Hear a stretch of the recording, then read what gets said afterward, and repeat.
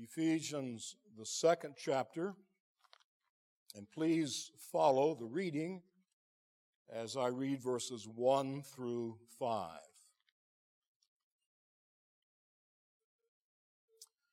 Let us hear God's word.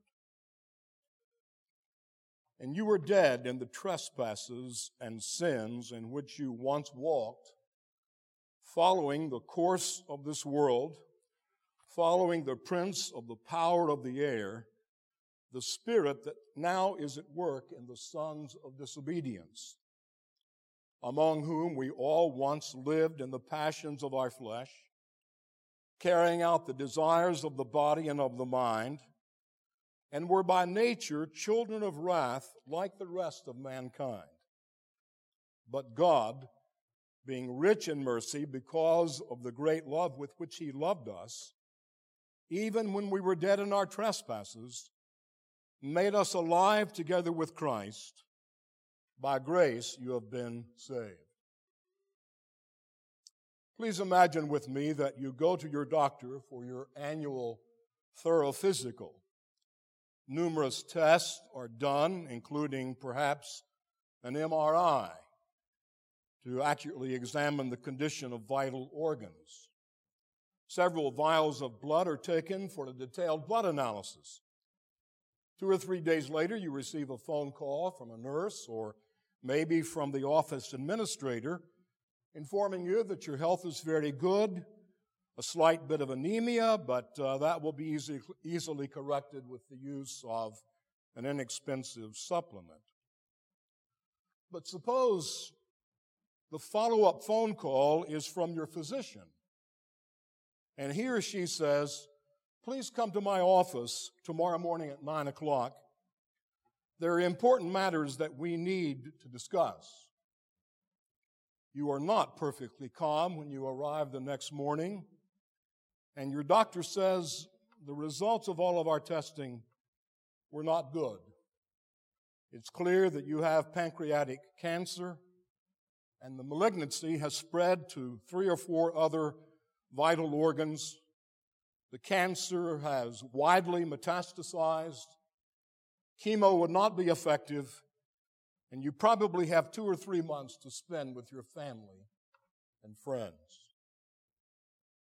Now, I'm sure the best of physicians have more sensitive ways to communicate such a diagnosis, but I'm inviting that sober line of thought this evening because when we open the Bible, when we open Scripture to seek God's diagnosis of our spiritual condition without Jesus Christ, the information we get about ourselves is much more like that second dreaded phone call that we might have received. But my friends, the Bible gives us thorough, accurate spiritual diagnosis as a way of making all the more clear, all the more compelling the message, the central message of the Bible that we usually refer to as the gospel, the good news. The initial diagnosis does not help us with our supposed need to build our self-esteem.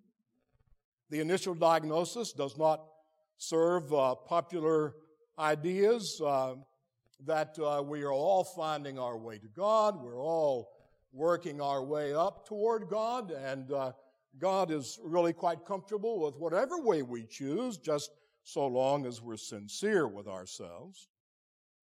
The initial diagnosis will not lead us to think that we have some mere spiritual weakness, but our free wills can choose to change that if we just wake up a little bit spiritually and make use of our marvelous free will.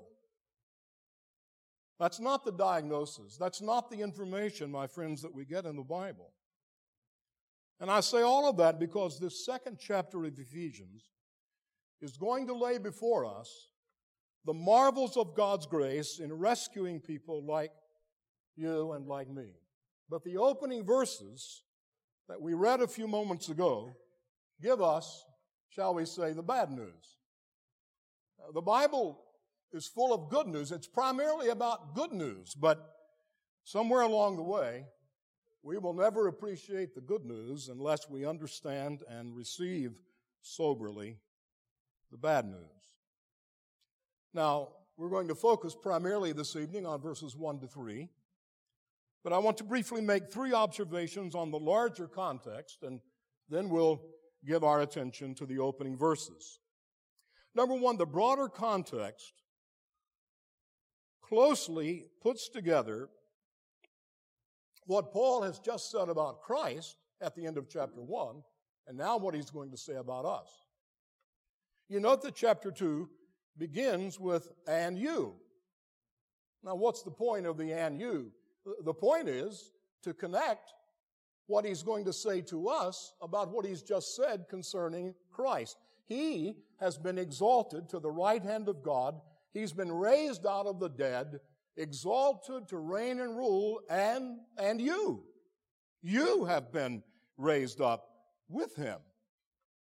And you see, this becomes even more clear when you recognize, or when we recognize, that the main verb here in chapter 2 isn't given by Paul until verse 5.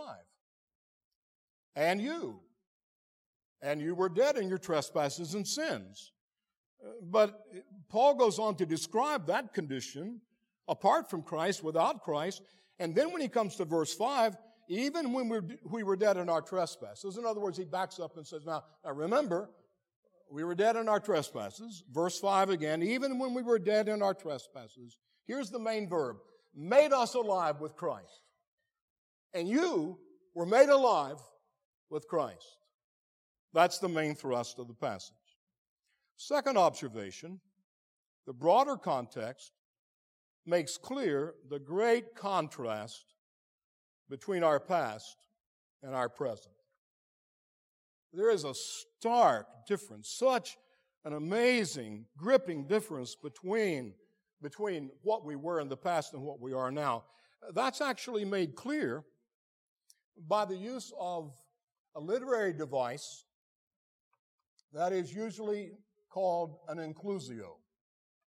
Now, an inclusio, it's used all over the Bible. It's used in narrative. It's used in the Psalms.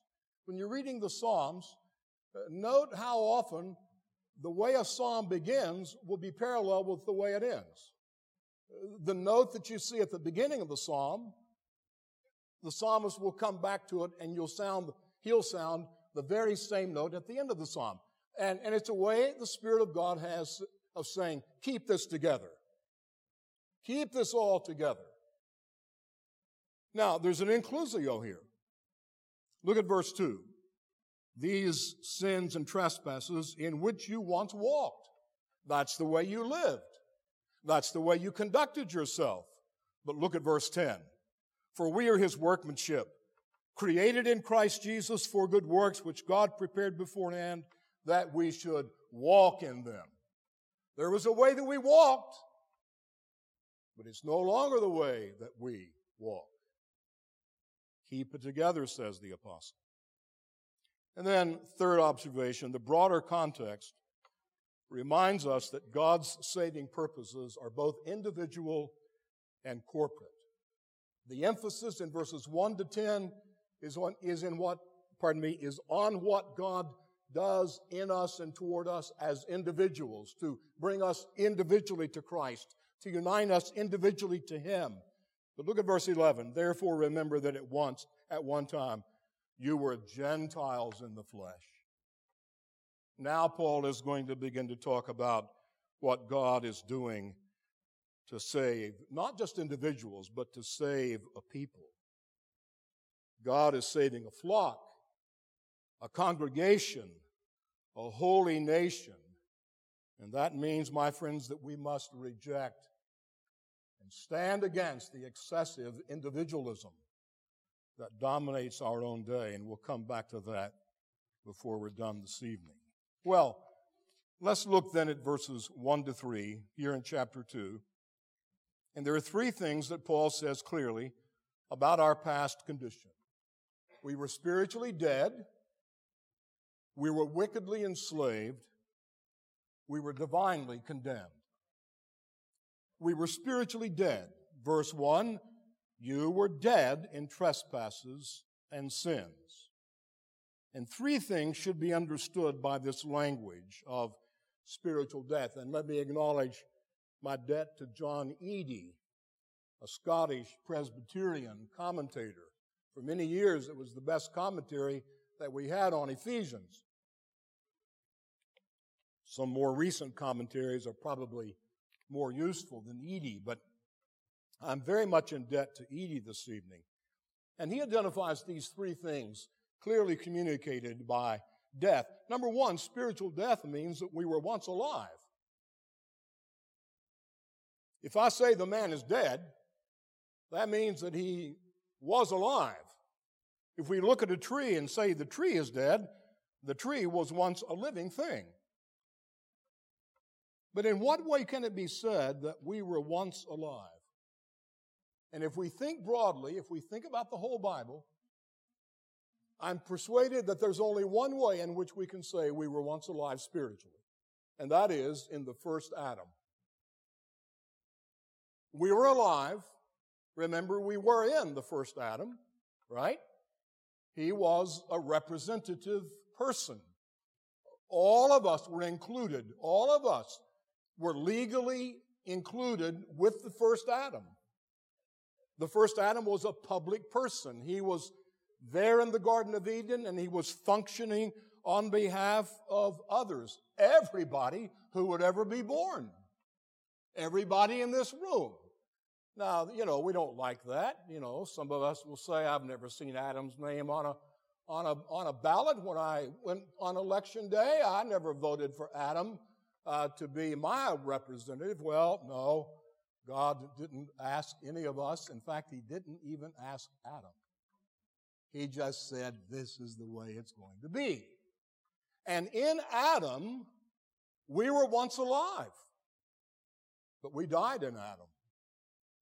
Because in Adam's fall, we all did indeed fall. Secondly, spiritual death means complete insensitivity to the beauty of God and the glories of Christ. Put the most beautiful fresh rose to the nose of a dead man, and he will not twitch his nose, and he will not take a deep breath.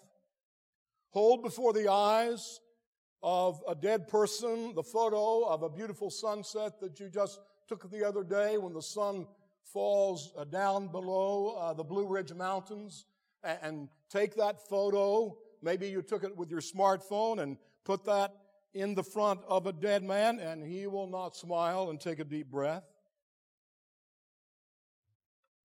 Yes, the spiritually dead person still has a conscience, and his conscience should be the object of our appeals. The spiritually dead person retains natural affections, and God may choose to awaken natural affections and bring a person closer to gospel influences through the effect of God's grace on those natural affections. But the spiritually dead sinner cannot spiritually see the glories of God revealed in the face of Christ until God puts life in his dead soul. And we call that regeneration. So spiritual death means that we were once alive. Spiritual death means the loss of any sensitivity to spiritual things. And thirdly, spiritual death means total inability to respond savingly to Christ. Our Lord said it clearly himself in John 6:44, "No man can come to me unless the Father who sent me draws him." And yes, we hear a statement like that, and we're ready to say, well then, how does God really hold me accountable? I mean, if I can't come, if I don't have any ability to come, then I'm helpless, right? I'm dead in sin. I'm without any hope, and how can God hold me accountable? Well, all of those sins that we actually commit are not forced upon us, are they? We freely choose those sins. We grab onto our sins, and we will even defend them to other people if anyone calls us into question. Note also, before we leave verse 1, note also the two words that Paul uses in verse 1. You were dead in trespasses and sins. Now, some commentators take those two words, trespasses and sins, to just be a very broad reference to all kinds of sin. But John Stott, I believe, is on target when he underscores what these two words more precisely mean. Trespasses is the Greek word peripateo, and it means literally over a boundary. Peri, over, pateo, over a boundary, over a line. And God, by His word, by His law, says, don't do that. Don't go there. And the human heart again and again says, I will go there. I will step over that line. And then the second word is the word hamarteo, which literally means to miss the mark. And John Stott falls back on the familiar couplet, sins of commission and sins of omission. All those sins, every kind of sin, things that we ought not do, we say we will do. Don't go there, I will go there. Don't talk that way, I will talk that way. And then there is failure to measure up. There's always the missing of the mark. And remember, my friends, the mark, when you say miss the mark, what is the mark? Well, it's not the moral qualities of the people you see around you. You know, if we inspect ourselves, if we make judgments about ourselves compared to other people, we can always find somebody who seems to be worse than we are. But that's not the standard. The mark is the character of God Himself. It's the holiness of God. It's His law. And again, we miss the mark. We were spiritually dead. But secondly, we were wickedly enslaved. Look at verse 2 and the first part of verse 3. In these sins and trespasses, you once walked, following the course of this world, following the prince of the power of the air, the spirit that is now at work in the sons of disobedience, among whom we all once lived in the passions of our flesh, carrying out the desires of the body and of the mind. And Paul lays out here our formal spiritual slavery in terms of the world and Satan and our flesh, that is our own sinfulness. We walked or we conducted ourselves according to literally the age of the world. Now, the Christian community in my lifetime has experienced a significant shift with regard to worldliness. I was reared in a family, and I was reared in a church where there was a lot of talk about worldliness. And there was general agreement about what the bad thing was. Worldliness. Certain forms of entertainment. I remember the Youth for Christ director in Charleston, West Virginia, who would say, do you want Jesus to come back when you're in a movie theater? Is that where you want to be when Jesus returns? Oh, don't go there. Certain bad places Christians should never go. Certain kinds of dress that Christians should always avoid. Now, was that overly simplistic? Was there too much externalism in all that discussion about worldliness? Probably. It was overly simplistic. Probably a little too much externalism. And yet, my friends, there are plenty of statements from Jesus and the apostles about worldliness. It's a real danger. And the one that we have here in verse 2, according to the age of this world, understanding that clearly I believe will be of great benefit to us for our own spiritual good and as we seek to communicate the gospel to the world in which we're now living. And what Paul is saying, the age of this world, is that these people walked in the sins that were dominant in their culture. Now, I realize that there's certain things that are obvious in every fallen culture. Every fallen culture, regardless of when, where, there's pride. There's unbelief. There's idolatry. But there are certain sins that are peculiar to certain times and places and are not necessarily being a threat to the people of God in every place and every time. Listen, for instance, to this one statement of Paul. If with Christ you died to the elemental spirits of the world, this is Colossians 2:20, why, as if you were still alive in the world, do you submit to regulations? Now, what kind of regulations? Do not handle. Do not taste. Do not touch. Referring to things that all perish as they are used according to human precepts and teachings. What's Paul referring to?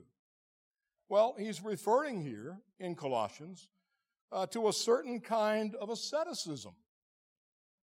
It was an early form of Gnostic thought, and it entailed radical denial of bodily appetites, rigorous forms of fasting, asceticism.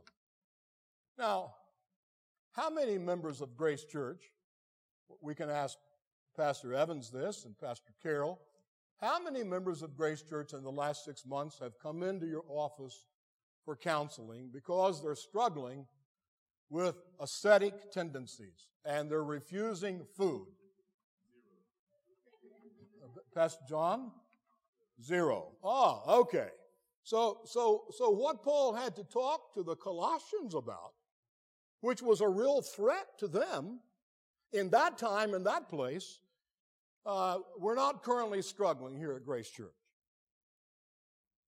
There are certain sins which have a peculiar power in a time and place. Listen to Edie again. The age of the world.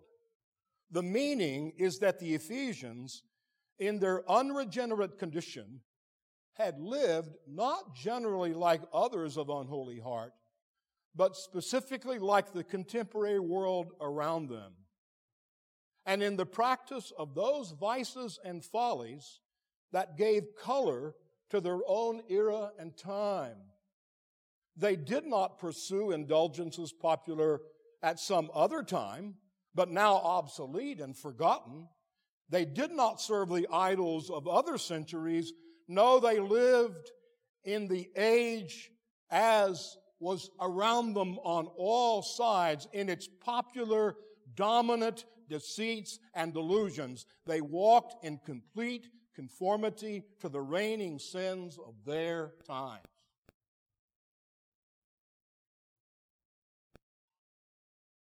I believe that's what the apostle is saying. You were enslaved, not just generally to some bad habits, but to the things that dominated your culture.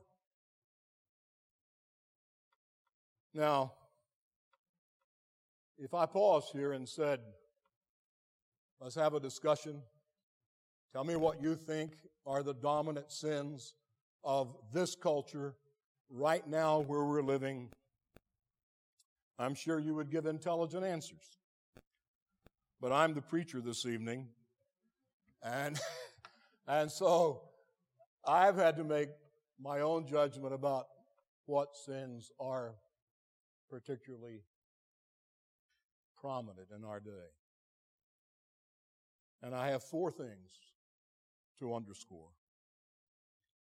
The age in which we're living is one in which there is the dominance of material wealth and the love of ease. Now, we have long been a materialistic society. You can point to clear manifestations of materialism in ancient cultures, certainly in our whole history. But that sin has now deepened and is now wedded to a love of ease. Don't bother me with problems and issues. Man, I've got my full cable TV. I got plenty to eat and drink in the fridge. And when the grass needs cut, I can call that truckload of Hispanics to show up with their lawnmowers and their trimmers, and my lawn will look like new in 37 minutes. And I pay the nice boys, and they go on.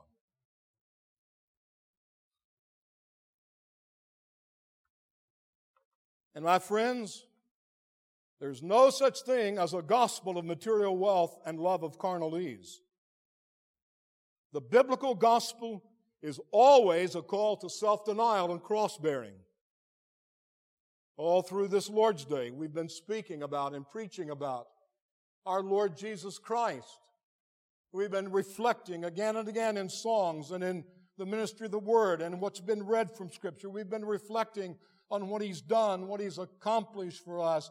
And He never accomplished it by carnal ease. He never fulfilled His saving mission by saying, I got to take it easy on myself. No. The apostles would never have taken the gospel to the world if they had been controlled by desire for an easy life. And then I'm persuaded that we're living in a time and place that is dominated by what I'm going to call exaggerated individualism and isolation. Is there a proper individualism? Is there a biblical individualism? Yes, there is. Yes. You were born as an individual. You're accountable to God as an individual. You will stand before God as an individual. Everyone. Barack Obama will not stand before God with Michelle and his two beautiful daughters. And Donald Trump will not stand with Melania. He will not stand with Melania and his millions of dollars. Both those men will stand before God as naked sinners and give an account. And that's the way we'll stand. But you see, ours is a time in which material wealth opens a door for an isolation and an individualism that up until the last few decades was unthinkable.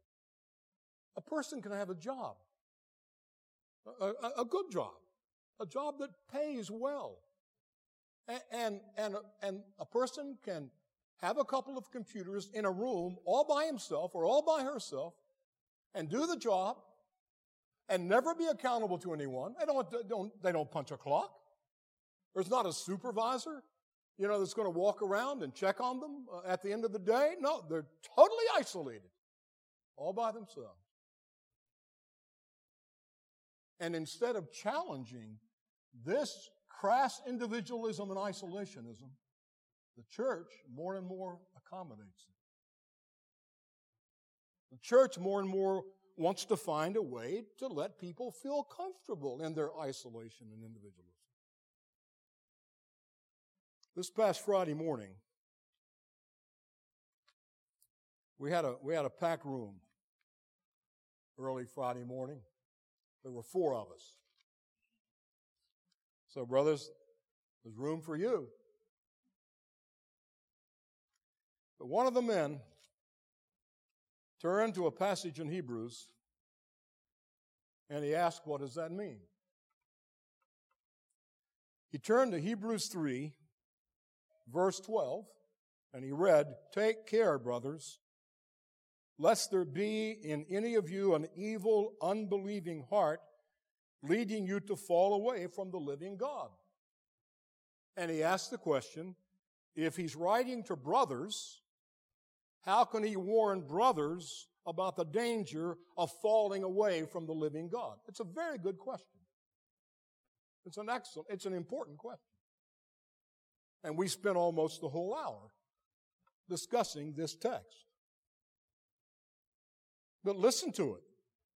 Take care, brothers, lest there be in any of you an evil, unbelieving heart, leading you to fall away from the living God. Now, what's the solution? What's the remedy? But exhort one another every day, as long as it is called today, lest none of you be hardened by the deceitfulness of sin.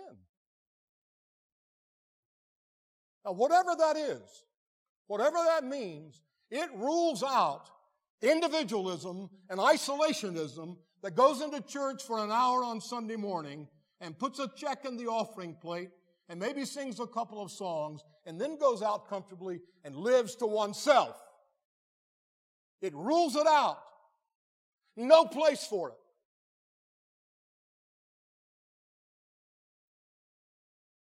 Exaggerated individualism and isolation.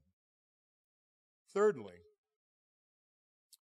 this age is characterized especially by sexual lawlessness, magnified by a shamelessness. Sexual lawlessness is not new. You know, there were homosexual men that surrounded that house where, who was it, Abraham? Lot. Thank you. That house where Lot was being given hospitality. That's in the early chapters of the Bible. And Romans chapter 1, the second half of Romans chapter 1, makes clear that sexual lawlessness is nothing new, but now it's joined to a shamelessness.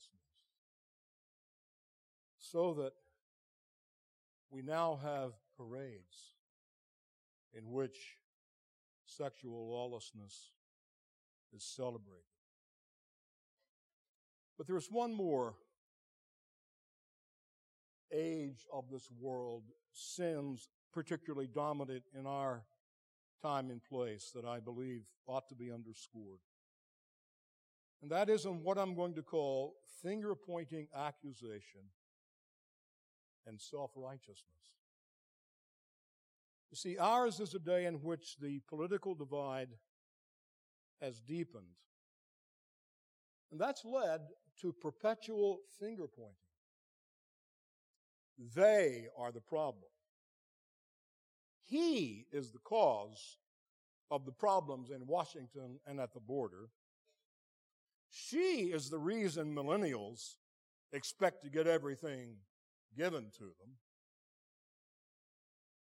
And my friends, I don't have any hope that it's going to stop in Washington. I mean, God could. God could pour out His Spirit on our nation's capital, and lawmakers and lobbyists and the 40,000 lawyers that live in D.C. Do you know that? You know there are 40,000 lawyers in D.C.? Every one of them could be prostrate on the ground, face down, calling on God. God could do that.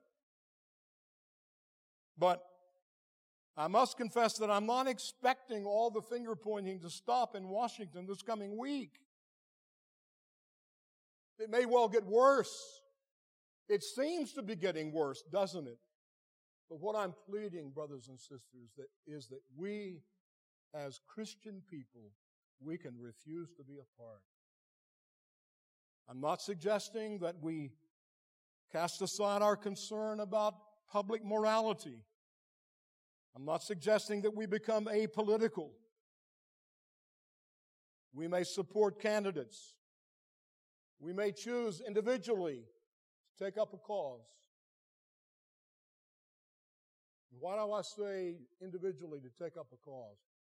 I say that because you want to take up a cause Don't expect the elders of Grace Church to hop on the bandwagon with you. None of us have the right. None of us have the right to take on an issue, to say, oh, I'm going to do something about this. Man, I'm going to be active. Go to it. Christian man, Christian woman, become an activist. Join an organization out there somewhere that will help you pursue some legitimate issue. But don't expect the church to adopt your issue. We have a very specific, isolated calling from God. And that should enable us, by God's grace, to do away with the kind of finger pointing that's tearing our nation apart. Now, why do I take so much time on this one phrase, the age of the world? I do so because what happens with these culturally dominant sins is that two of our great spiritual enemies are then working in concert. Paul is concerned in our passage here in Ephesians 2 about the world, the flesh, the devil. And what I've been describing, my friends, means that the world and our flesh are coming together. And there is this double trouble for us spiritually. And that has profound implications for us in evangelism as well as our own Christian growth and safety.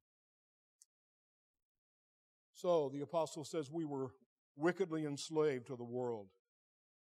The present age that wants to blot out any reflection on the age to come. But then Paul says we were wickedly enslaved to satanic power. Look at verse 2. In which you once walked, following the course of the world, following the prince of the power of the air, the spirit that is now at work in the sons of disobedience. Paul says, formerly, our flesh, our sins were dominant, but also Satan himself ruled us. Know, someone may say, well, Pastor Randy, you've really gone over the top now. I mean, I know I'm not perfect and I've got some real moral problems, but are you saying I'm ruled by Satan, by the devil? Remember this. Please remember this. Satan has all kinds of ways of capturing our hearts and controlling our lives with one purpose, to keep our spiritual eyes blinded to the beauty of Christ. And ultimately, he doesn't care whether someone is a drug addict or someone is the most upright, respectable businessman in the Roanoke Valley and takes care of his family and contributes to charitable causes. So long as Satan has something to keep us from seeing ourselves as we are, and then to keep us from seeing the beauty of Christ and God revealing himself in the Lord Jesus, so that we fall down before Christ and say, I must have him. Satanic power. And then I want to just look at one phrase in verse 3.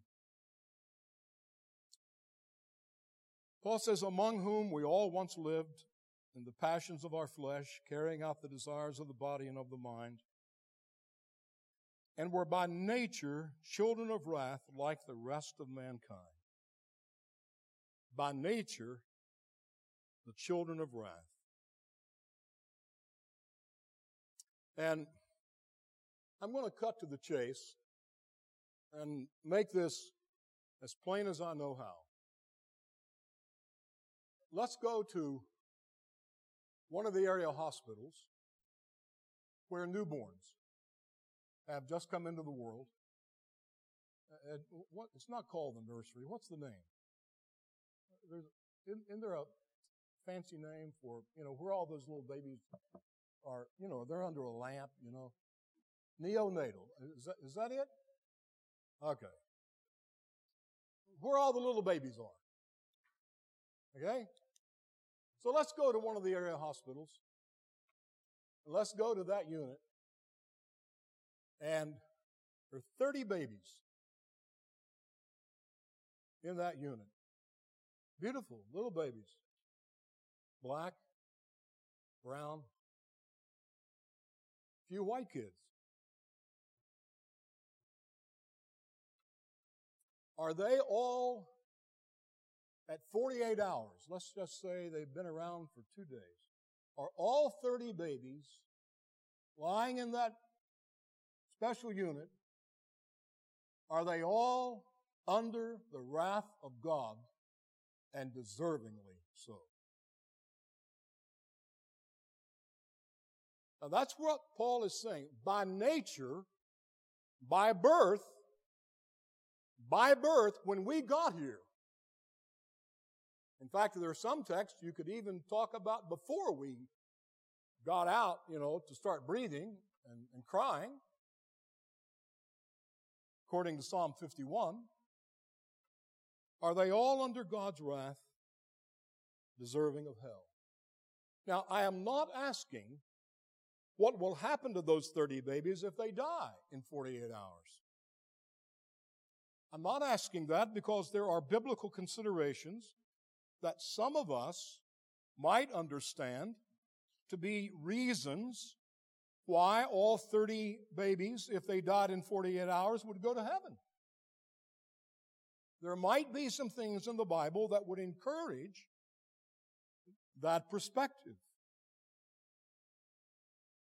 But if all of those 30 babies die at 48 hours and go to heaven, it's not because they're nice, pretty, little, innocent babies.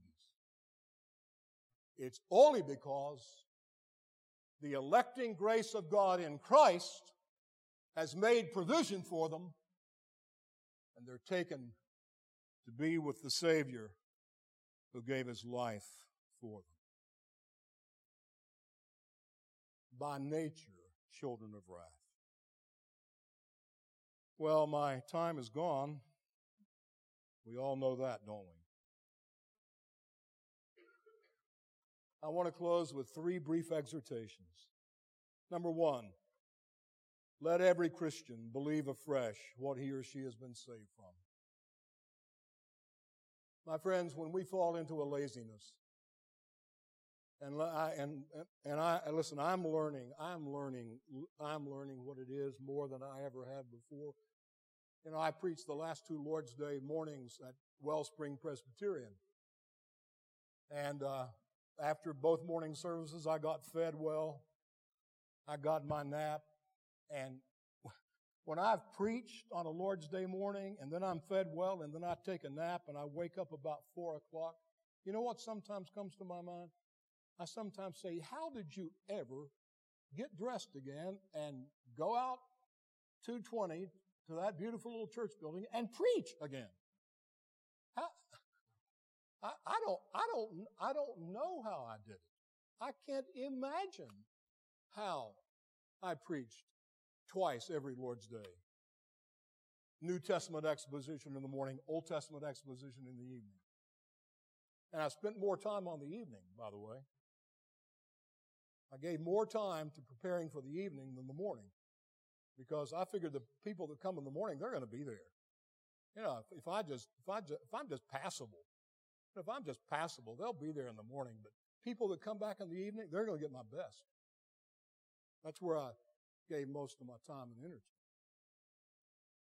So I'm understanding. I know keenly what weariness is like. But oh, brothers and sisters, by God's grace, let us seek renewed strength to keep on pressing ahead, because there is so much at stake to see people like this delivered from their lost, hell-bound condition. And then let every Christian witness soberly remember what he's going to confront in this age. And then I say in closing, let every person now without Christ recognize how desperately you need him.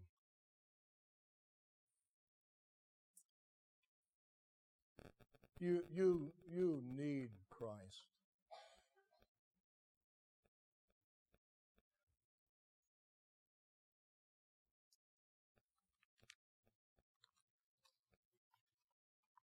If it were possible for us to, give 3 things to do. Start reading your Bible.